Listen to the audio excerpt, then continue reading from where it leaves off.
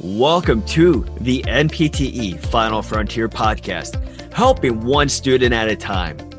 Visit npteff.com to enroll today so you can pass tomorrow. Thank you for joining us here on the NPTE Final Frontier podcast. My name is David. And my name is Emily. Today, we will be discussing multiple sclerosis. So multiple sclerosis, also referred to as MS, is a progressive autoimmune disease of the central nervous system, or CNS, which is characterized by inflammation, selective demyelination, and gliosis. Areas involved in the CNS include the brain, brainstem, cerebellum, and spinal cord. In MS, the abnormal autoimmune response attacks the myelin sheath, the oligodendrocytes, and the nerve fibers in the CNS. Disruption of the myelin sheath and active demyelination slows neural conduction and causes the nerves to fatigue rapidly. A hallmark sign of MS is sclerotic plaques scattered through the CNS. Gradually, the acute inflammatory attack on the myelin sheath subsides, giving rise to fluctuations in the disease course, consisting of relapses and remissions. Relapses are defined as periods of acute worsening of neurological function, and remissions are defined as periods without disease progression and partial or complete resolution of signs and symptoms. MS is usually diagnosed between 20 to 50 years old and more commonly affects women. Although women are more commonly affected, men tend to have a more progressive disease course with rapid disability. However, after the age of 50, the prevalence of MS tends to be equal in women and men. Also, the Caucasian population is most commonly affected. Several risk factors of developing MS include genetic predisposition, viral infections, vitamin D deficiency, and smoking. There are also several exacerbating factors of relapses, which include deteriorating health, viral or bacterial infections, a disease of a major organ system, stress, and heat exposure. Avoiding these exacerbating factors will be helpful for optimal function and reducing the likelihood of relapses.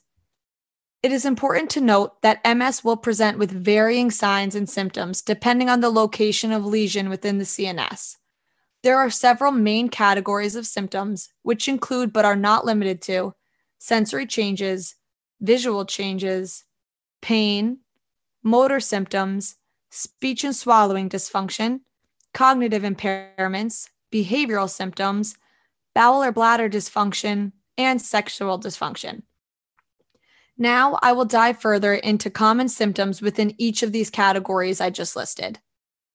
Sensory changes are commonly one of the early symptoms of MS, which include numbness and paresthesias. Approximately 80% of MS patients will exhibit visual symptoms, which include optic neuritis, diplopia, nystagmus, and lateral gaze palsy. Optic neuritis occurs when there is inflammation of the optic nerve, and this is often one of the first symptoms a patient will experience, so take note of that. Individuals with MS will often experience various types of pain, which can include paroxysmal limb pain, diasthesias, headache, optic or trigeminal neuritis, Lermite sign, and chronic neuropathic pain. Motor symptoms can include drop foot, fatigue, impaired gait and balance, intention tremors, ataxia, spasticity, spasms, and paralysis or paresis. Fatigue is one of the most common and disabling symptoms of MS. Speech and swallowing dysfunctions can include dysarthria, dysphonia, dysphagia, and diminished verbal fluency. This can affect an individual's ability to communicate effectively within society. Cognitive impairments can include short-term memory deficits, diminished attention and concentration, difficulty processing information, diminished executive function, and poor visual spatial awareness. Affective symptoms can include depression, anxiety, and pseudobulbar affect. A pseudobulbar effect is when an individual will begin involuntarily laughing and or crying.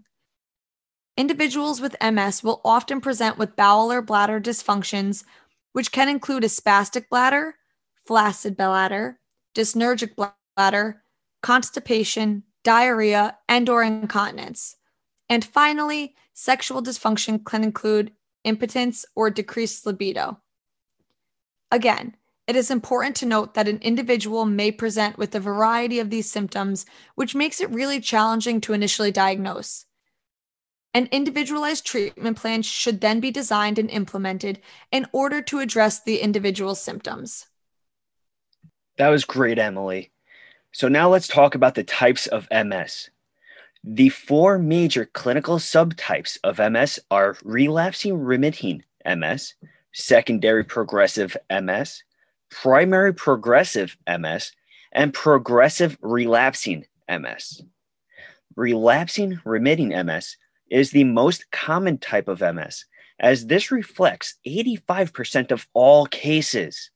This is characterized by distinct attacks and relapses followed by remissions. A remission is when no progression of the disease occurs. A remission may be partial or complete recovery of signs and symptoms. Most patients with relapsing remitting MS will progress to secondary progressive MS. Speaking of secondary progressive MS, let's check it out. This starts as relapsing remitting MS, followed by a slow progressive irreversible worsening of symptoms and disability. After the initial episode, usually the disease takes a progressive course. Relapses may occur during the initial stages of the secondary progressive MS. However, over time, relapses decrease in frequency. Another type of MS is primary progressive MS.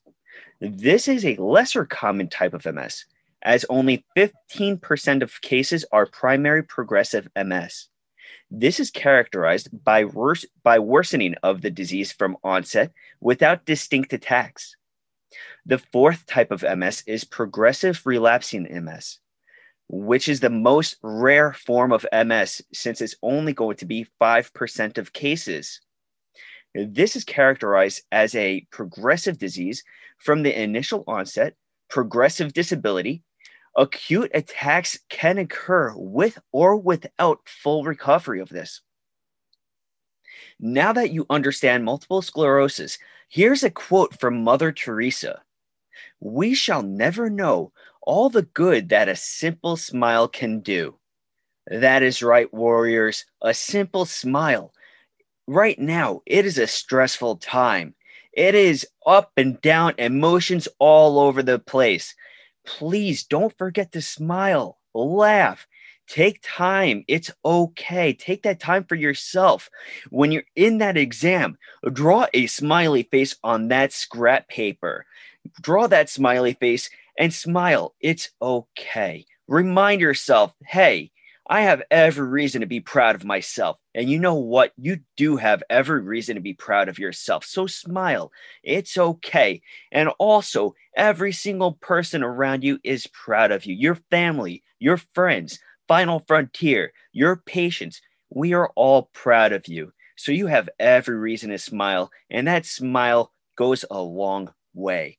So keep on smiling, keep on laughing, and keep on pursuing your dream. You are powerful, you are strong, you are a Final Frontier warrior, and you will pass. Thank you very much for listening. For more information on NPTE Final Frontier, please visit npteff.com. You can also check out all of our social media platforms such as Facebook, Instagram, and Twitter. We hope this episode discussing multiple sclerosis was helpful, and we look forward to you joining us here next time for the NPTE Final Frontier podcast.